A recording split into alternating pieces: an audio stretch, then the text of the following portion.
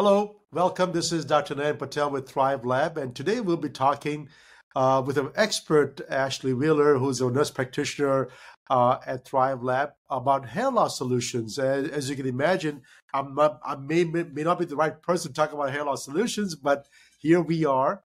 As a pharmacist, I have dealt with hair loss solutions for a couple of decades, and not a lot of things have changed. But what has is that we are able to combine a lot of different medications that has been successfully used in the past, and now we can bring all those things together for us. And so the first and most important part is that uh, what's the importance of finding effective solutions? That's the key, right? How do you know that you have the right solution for your patient? Can you briefly tell us, Ashley, as to how you work with your patients, and how do you find the right solutions for your patients? So, I think it really starts with that underlying patient relationship, really getting to know your patient as a person, and building that relationship from a base. So I always, try to start with learning a little bit about their life and their lifestyle and some stressors in their life, their families, making that ultimate connection. And then from that point, going on to talk about those really sensitive subjects. I think once you develop that trusting relationship with your patient, you can kind of get a little further into their insecurities and opening up about things that, really are affecting them, on a hormone base, on a medical base, on hair specifically, like we're going to talk about today. And you're absolutely right. And now that we are seeing hair loss in such the people that are getting younger and younger with hair loss issues too nowadays. So having a complete medical history makes it so much profound to find out what the underlying cause is. And the cause can be completely different than what people think it is. So Ashley, what are some of the common causes of hair loss that you are seeing in your patients currently? So, traditionally, a lot of the patients that I see, especially, women particularly, are entering that perimenopause, menopausal age. And during that stage in their life, their estrogen levels and progesterone levels start dropping. And typically, that's one of the first ways that we can identify hair loss. Aside from that, though, if we're outside of hormone as a whole, things to look at are, nutrient factors, what their diet's like. Genetics play a huge role as well. Also, as we're going through menopause, perimenopause, because the progesterone and estrogen are declining, then, the androgens take over a little bit more. And that can also be a cause for hair loss with, too much testosterone in women, those types of things. Oh, absolutely. So what you're explaining to me is that the testosterone actually is not the hair loss issue. It's the conversion from testosterone to DHT, which is the androgenic alopecia in most of the males. But we see the same exact pattern even in the females. So I'm glad you brought that out. But the most important part, which I liked what you said, was about the nutrition, because we know the quality of the food we eat right now is not the best. We know that the nutrients dense food, which was once available on this planet, is very scarce at this point. And so even though you may be eating all the right types of fruits and vegetables and the meat sources, but they're not densely packed with all the nutrients. And even if they are, your body doesn't have the enzymes and the acids to actually break down these proteins and absorb the vitamins for what's necessary for your hair growth. And so I'm glad you're putting all these things out, because as a pharmacist, I see this all the time. I say, I get a prescription for something to make. I said, wait a second, you know what? Your hair loss is because of nutrition deficiencies. And what you're seeing, what you're saying is right. In females, we fix the nutrition and the hair stops losing, right? Yeah, don't get me wrong. I agree with you 100% that you want to fix the hormones and the thyroid and all those things. But even by doing that, if you don't have all the nutrients necessary, we're still going to have some issues. So I'm glad that you're putting all these things out. So, anyways, I understand that you prescribe some medications on the commercial side, especially the one that has been out there for so many years, minoxidil, right? Uh, Absolutely. so yeah, so how do you use minoxidil in your patients? And I can go over the pharmacokinetics next after that. Yeah, absolutely. So minoxidil has been a great resource for a lot of my patients. Traditionally, if I notice that there's hormone deficiencies, I'm very simplistic in nature in my care. So I try to start off with fixing the underlying cause and then slowly introduce the Medixil if we need to. But it's been a great tool because it's very easy to use. It's a topical solution, as you know, applied to the scalp. Women like that because they don't have to worry about something more invasive like the PRP or hair transplants, and even men, same thing. But yeah, I found some really, really great success stories with this as a whole. But ultimately, we want to look at the whole picture, like I had said in the beginning. We look at the hormones, we look at the hair loss, and we kind of and the thyroid as well, and we kind of tackle the issue as a whole and get to the root cause. But the Medixil is a great starting point rather, to give the patient some confidence, even while we're waiting for the hormones to kind of correct themselves with the hormone replacement therapy. And I know that the FDA has already approved minoxidil as a hair loss treatment decades ago, right? Right. The proper name, the brand name it came out was Rogaine back in back I don't know 20 plus years ago. It was revolutionary when it comes to hair loss issues. I said, oh my goodness. And I'll tell you a little bit of history about that because as a pharmacist, I'm very fascinated how the whole thing came about, right? It's like they made a medication for reducing blood pressure, and out came sildenafil Viagra, which is a billion-dollar drug for impotence. Similar situation. There was another medication for blood pressure, and what they started noticing was, hey, they were having hair growth issues, right? I guess the best discoveries are made in surprise or Absolutely. as a side effects of some of the medications. That's how minoxidil came first around.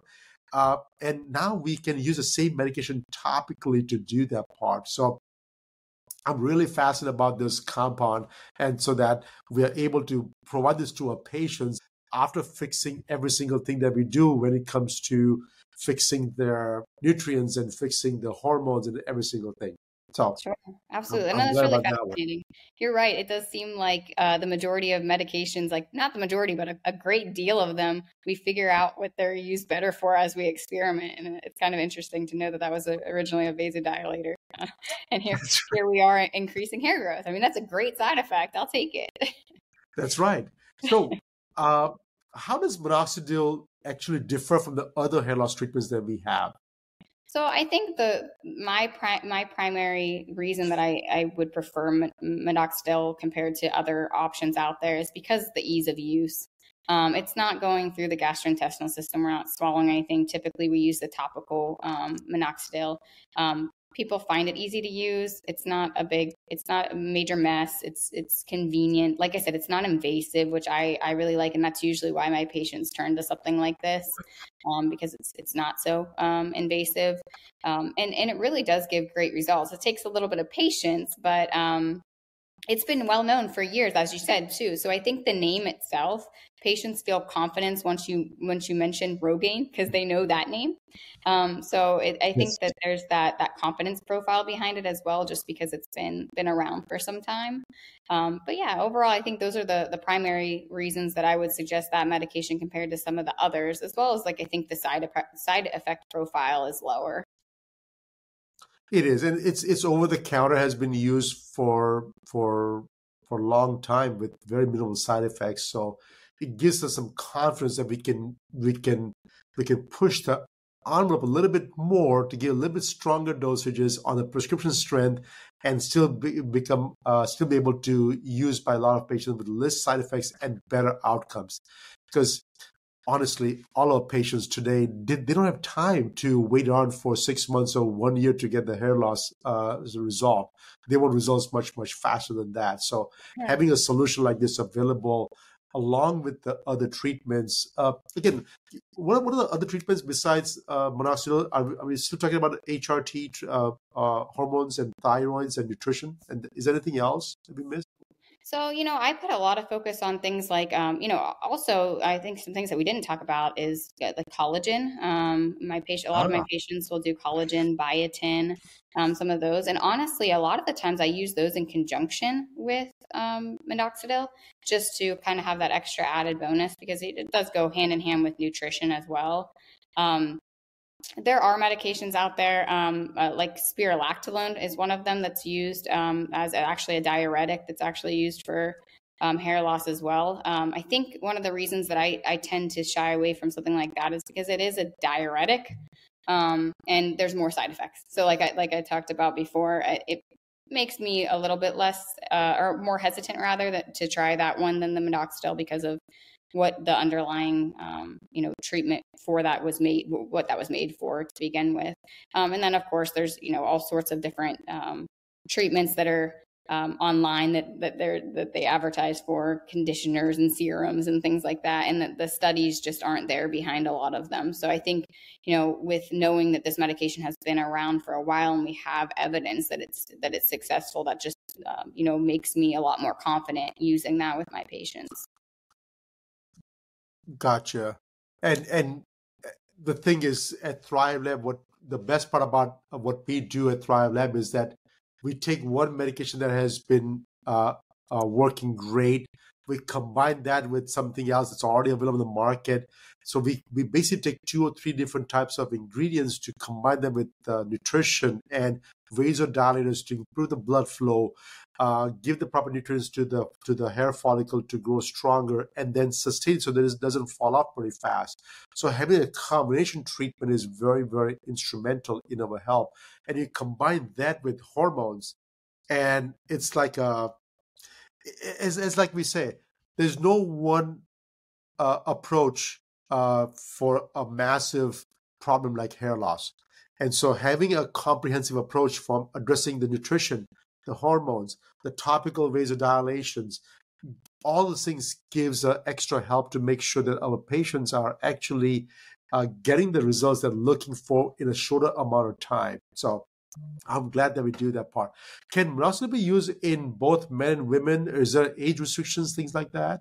Yeah, absolutely. So it can be used in both men and women. Really, age is not a huge factor in this. It works better in sometimes in some younger patients under the age of 40, but not all the time. I have some great success stories in menopausal women as well. So I find that both genders can benefit from this greatly, and really there's no crazy age limit on this. No. Oh, good, because as I said earlier, we have so many young kids nowadays with hair loss issues that would love to get them some solutions early on. I would love to fix their diet, but it's really hard to get these kids to change their diet.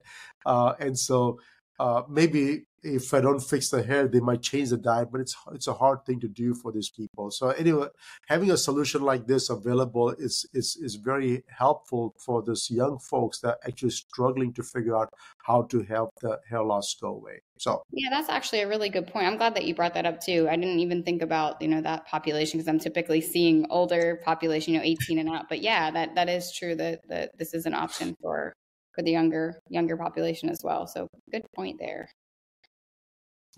I'm sure that people that are still hesitant to use this medication. Do you have any words of encouragement for these people? Yeah, so I think honestly, I can't speak highly enough of Thrivelab as a whole, and developing, even if outside of Thrivelab, developing a relationship with a trusting practitioner who can sit there and listen to the whole story and take everything into account. If that time is spent and that relationship of trust is built and the whole picture is looked at, I think that makes a world of difference in the patient's ability to try new things, attempt to see if the minoxidil can work for them, as well as be open-minded to any other changes in hormones and diet and vitamins and things like that. So I think just putting that big emphasis on overall healthcare and letting them know that even though we're going to try this for hair loss, we want to look at the underlying cause and we want to get to that as well. And hopefully it wouldn't have to be something that they have to use forever, but more so kind of an aid until we get to the base of the problem. Oh, absolutely. No, thank you for sharing that part, because I always thought that, if I have a solution for the hair loss, I wish there was a one step approach, but as you gently put it down, that individual treatments are probably the best option. Making sure that we fix the underlying cause, we address the hormonal issues, we address the nutrition issues, give them something extra support, uh, and and we hope there's a short-term treatment. If there's a short-term treatment, then it's better. But from what I hear, minoxidil, once you stop using it, if the underlying causes are not fixed, within 6 months you can still get the hair loss back again started. Yeah, Uh, absolutely. Yeah, so it's one of so those things that we may need to continue until we can get to the root of that, and if we can get to the root of that. But that's right. And so I'm glad that we have a comprehensive approach for the hair loss solution, so that if you do decide to stop the minoxidil, which in normal cases, within 6 months, your hair loss will start kicking up again, with addressing the root cause and nutrition along with the minoxidils, you have a lasting chance of having a permanent hair loss solution, even after you stop the medications, that is, i.e., ones that's helping you with the hair growth. So I'm glad we have that approach available to us. absolutely. Do you have any closing remarks for our audience? Honestly, I think that just the big takeaway point here is, finding that trusting provider, giving all the information, laying out all the information on the table, working together as a team to go through all of the information behind what may be causing this, and patience. Patience is a virtue when it comes to hair, hormones, all of the above. So patience, patience, patience. But we'll get you there. And it's such a life-changing event when you finally start to see the changes in patients with who have been suffering from hair loss. It really affects self-esteem. It affects everyday life, and I've seen myself countless times just such amazing transformations in patients' life and their confidence levels and what they can do and what they want to do now that they feel better about themselves. So patience is a virtue, but getting to that end point is the goal, and that's what we're here to help with at Thrivelab. Oh, no, thank you very much. For me, it's the male versus the female, right? A male can always shave the head and may look decent, not like me, but may look decent enough. They can pull it off. But for females, a hair loss is a big deal. And I'm glad you pointed out, because improve the self-esteem and just overall their own how do they feel within their own skin is just so much important. And having a solution available for both men and women, especially women that have this hair loss issues, which are non-specific, may not be androgenic, could be nutrition related, could be hormone related, and addressing all those issues and putting a solution temporarily to get the hair loss back under control. I think it's the best thing that we can do for our patients, and I'm glad to be part of this organization to have the solutions uh, uh, for customers. Because at Thrivelab, we really try to be a solution-oriented company, rather than trying to get you some medications that may or may not be the right option for you. But we are really looking to provide solutions for you. So thank you very much. Absolutely. Thank you. I really enjoyed this talk today and learning a little bit more about the pharmacologics behind this as well. Yeah, thank you.